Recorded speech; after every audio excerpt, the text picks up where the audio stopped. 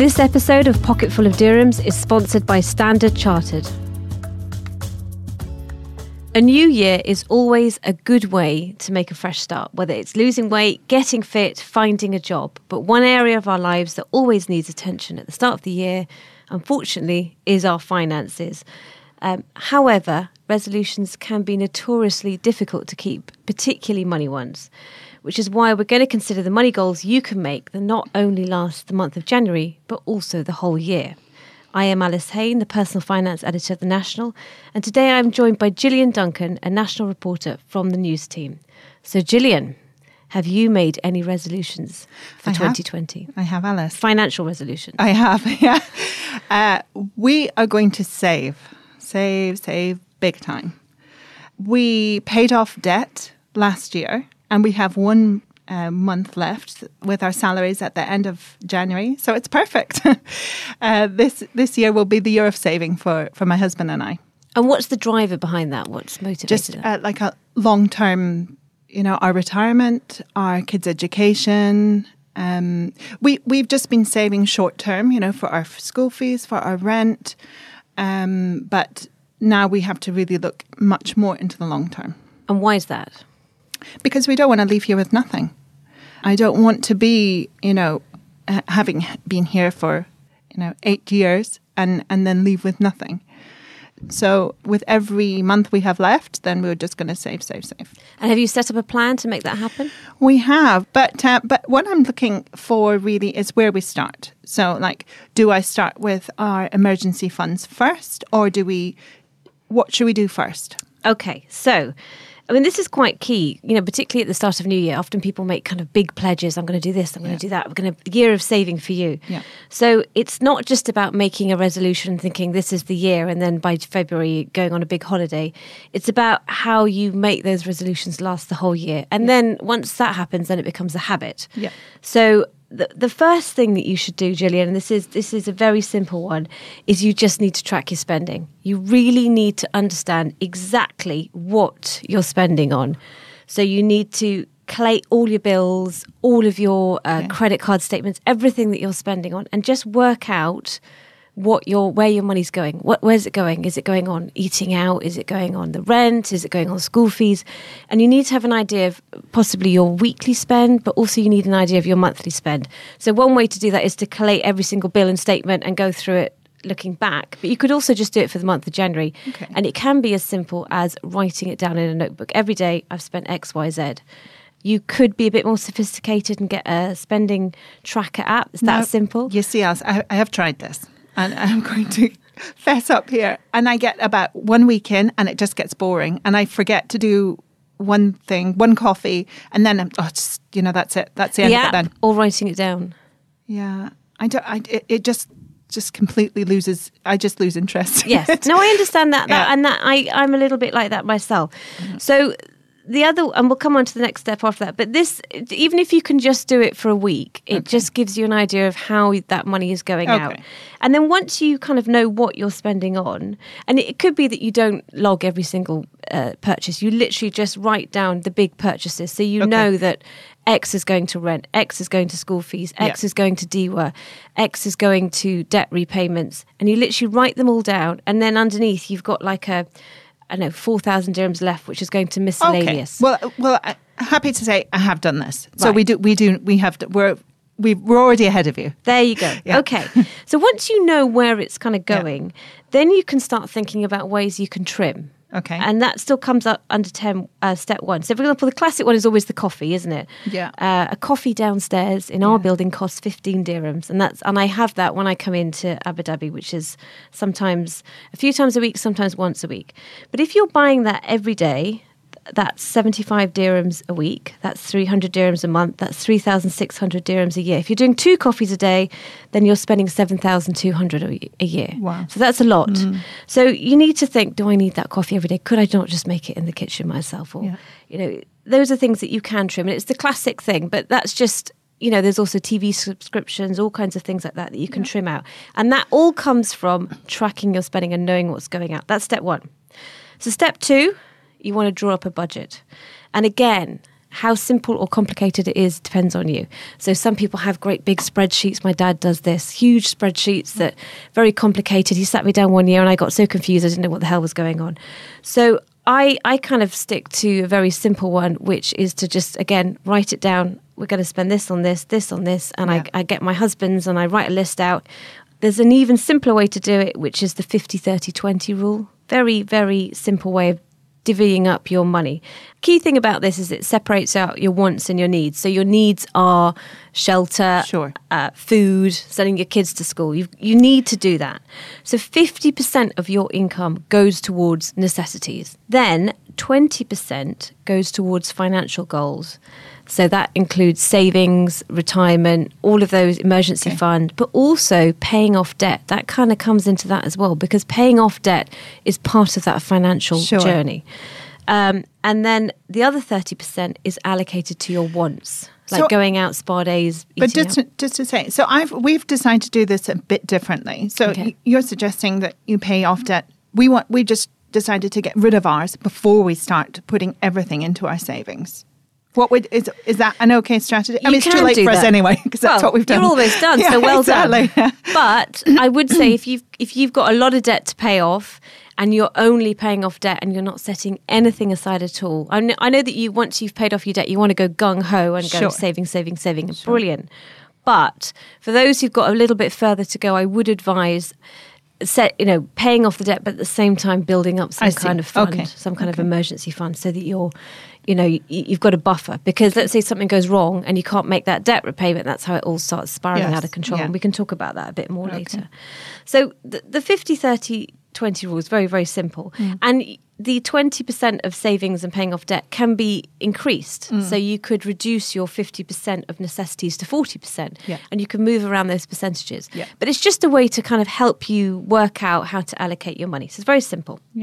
Now, the next thing, step 3, put your savings away at the start of the month. Right. The reason why you do that is because your income comes in, you want to make sure that the money goes straight out to pay all your bills and also to pay yourself, which is where you're saving. Every time you're saving, you're paying yourself. You're giving yourself a salary, effectively, for your future. So make sure that's automated. Instantly goes straight out of your account into your savings account, investments, etc., etc.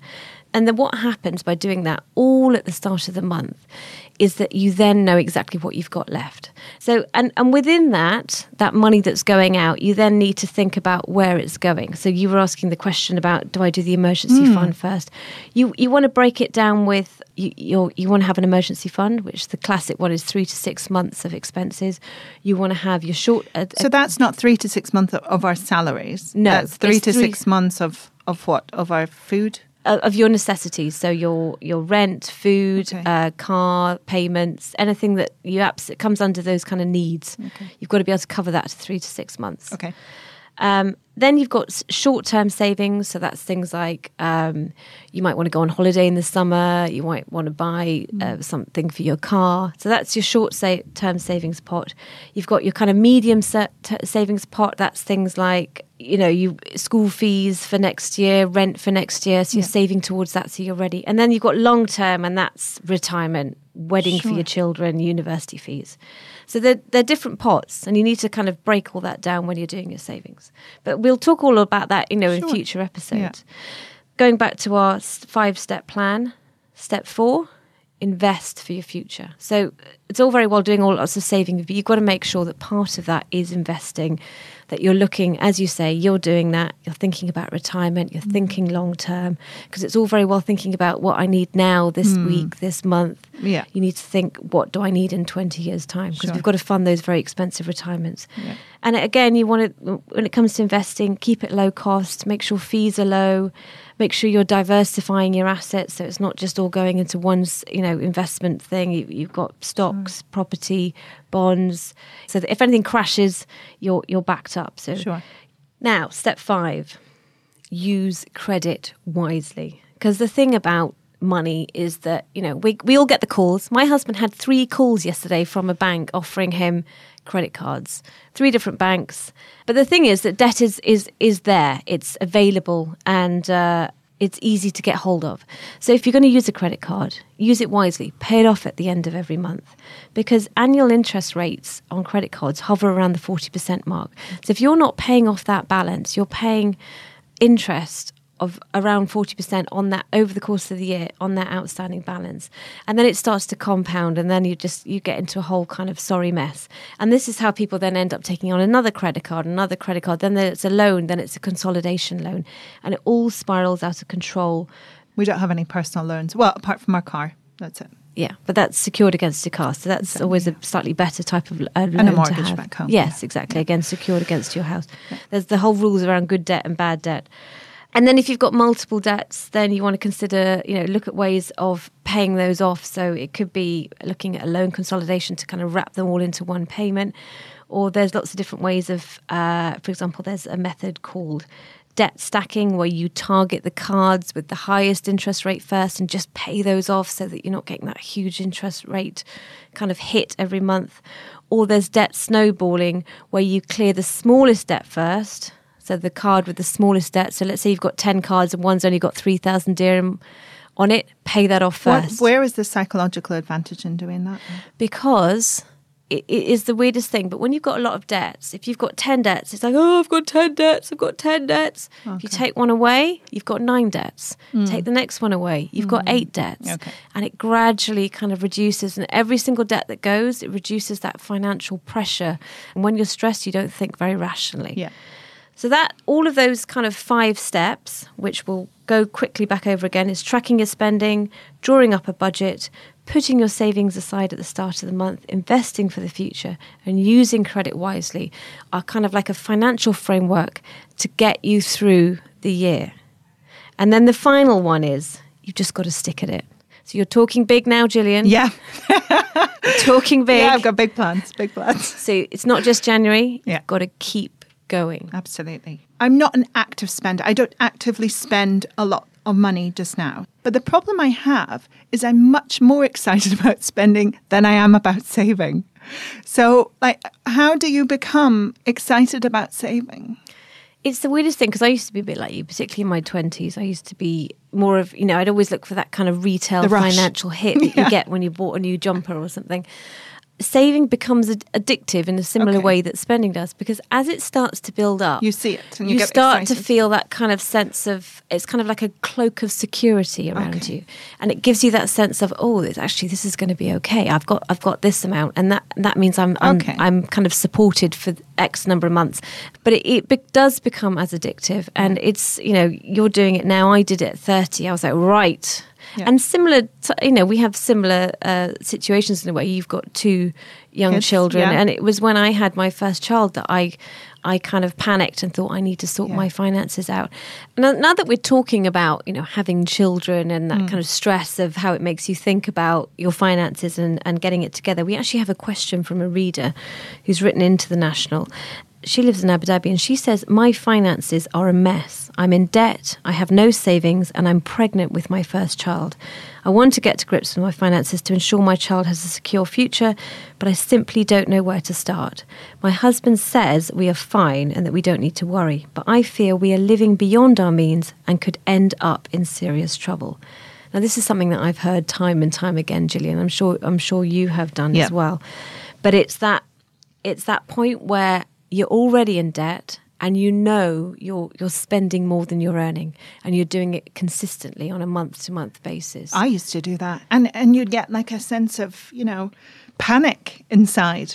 Yeah, it doesn't make you feel good. It's terrible. Yeah, it doesn't make you feel good. Yeah. And it creates this kind of psychological stress that just multiplies as the situation gets worse. Yeah.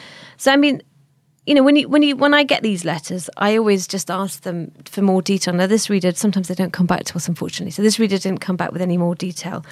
But when we get these letters and people write into us at the debt panel, it's always, you then ask for their expenses. How much are they spending on rent, fees, transport, education, utilities?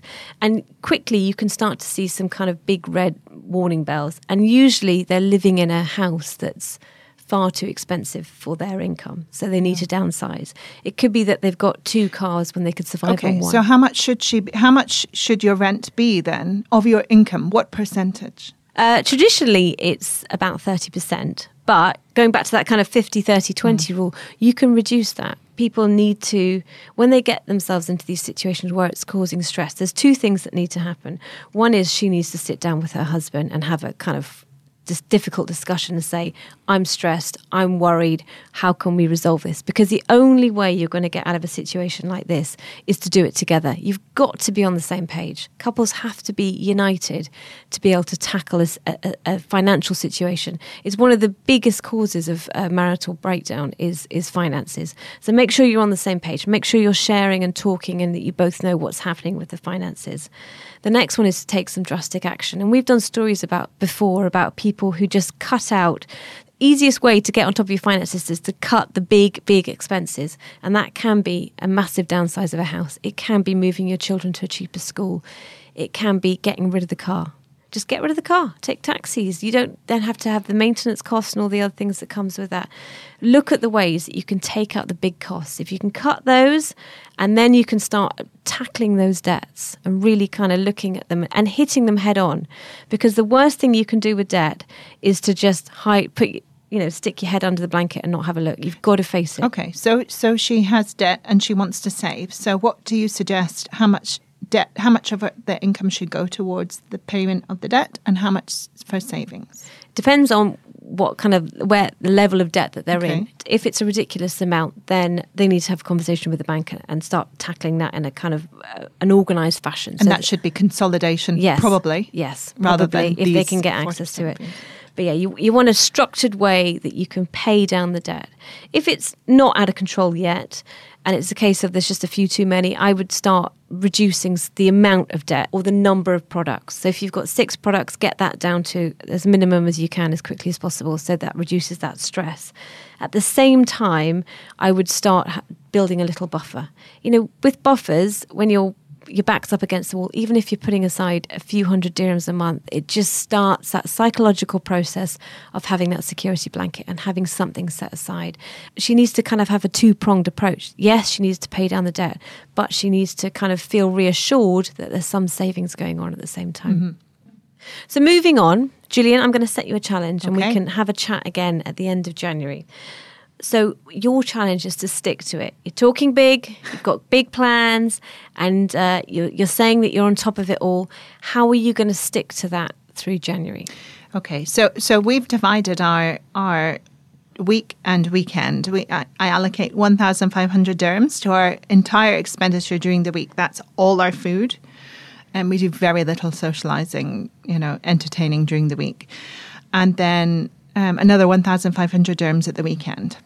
So now, traditionally, I have been trying to do this for quite some time, and we do tend to go over it. The first day we spent more than 500 dirhams or 750 dirhams at the weekend, which is scarily easy to do when you have children's clothes to buy and things at the weekend.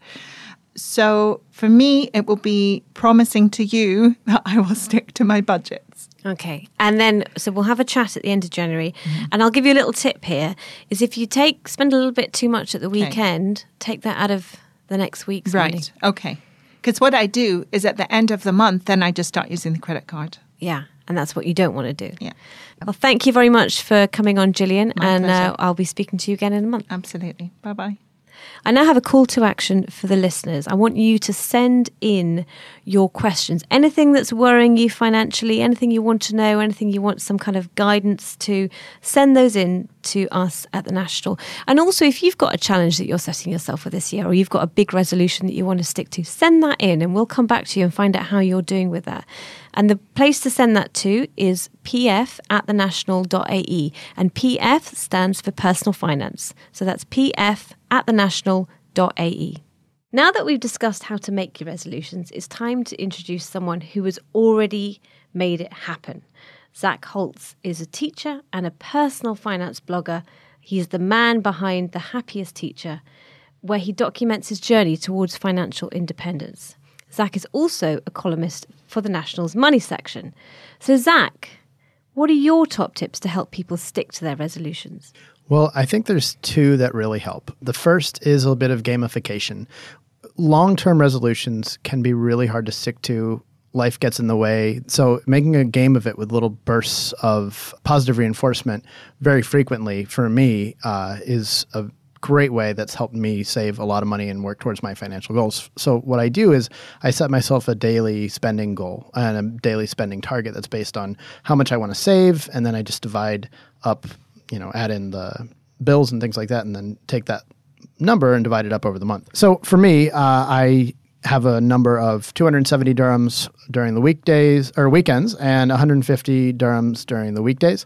And I make it a game for myself and see if I can get under that number. And if I do that enough times, then I know I'm going to not only meet my savings goals, my financial goals, I'll exceed them.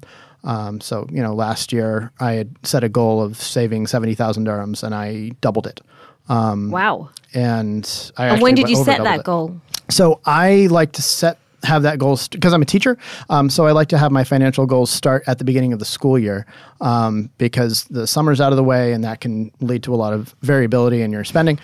So I start in September and I have it go till the next September. So I find that making my goals match up with life events makes it feel a bit more natural. The January to January doesn't really have any bearing on the reality of my life. So for you, you're using the academic year as the kind of peg to launch everything. So you still think it makes sense for people to set those goals in January? It can, if that's how your life is organized. I don't think it really matters as much when you start your goal, as long as you do start it and you take action. Because, if you don't take any action, your life's not going to change. Okay, so you said the first tip for you was to set yourself these spending limits. What was the second one? Yeah, so the second is more about the process. It's about arranging your personal space in a way that's conducive to not having to use willpower. Willpower is a very finite resource. One of the things that allows you to not have to use it so much is by making your space align with your values and align with what your goals are. So for me, a lot of that had to do with actually downsizing my apartment. That helped a lot because I had less space to fill. I couldn't go out and buy a whole lot of things because I just didn't have the space for it. And so that made me not have to go out shopping, which saved me time and effort. And then when you buy stuff, of course, you have to spend money maintaining it and storing it and cleaning it and all those things. So, by changing your physical space up, it also allows you to make those goals easier to get. I also downsized my apartment, so I'm now saving a bunch of my money off of my housing allowance. So that helps me save even more money. It's also closer to my work, so that's another physical arrangement. So I'm driving less. I spent over 6,000 dirhams less this year than I did last year because I live closer to school. Wow, so it's all about, for you, it's about cutting those big costs. And we did discuss that earlier in the podcast about how to cut the big ticket items effectively. And that for you has worked. Absolutely. So, people make these commitments. How do you, and you make that commitment at the start of the academic year, whereas we're talking about making them at the start of January. Sure. So how do we make it last the whole year? Yeah. So like I was saying, continuous positive reinforcement of every day. If I get to the end of the day and I'm under my number, it's a nice little hit of dopamine and I'm pretty happy about it. And then at the end of the month, I check and see, what the total for the month was.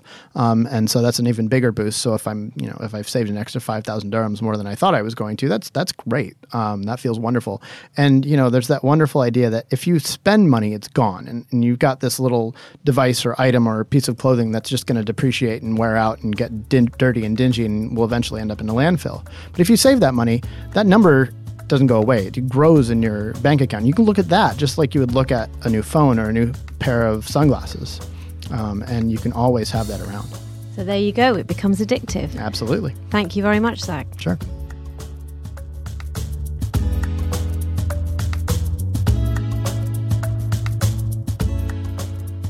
That's it for this week's episode of Pocketful of Dirhams. I'd like to thank Gillian Duncan and Zach Holtz for being my guest. The podcast was produced by Aisha Khan and Arthur Edison. I've been your host, Alice Hain. If you've enjoyed the episode and would like to hear more advice about your finances, please subscribe by tapping the subscribe button in your podcasting app. And if you have any personal finance questions or concerns, the email to chat to me on is pf, which stands for personal finance, @thenational.ae.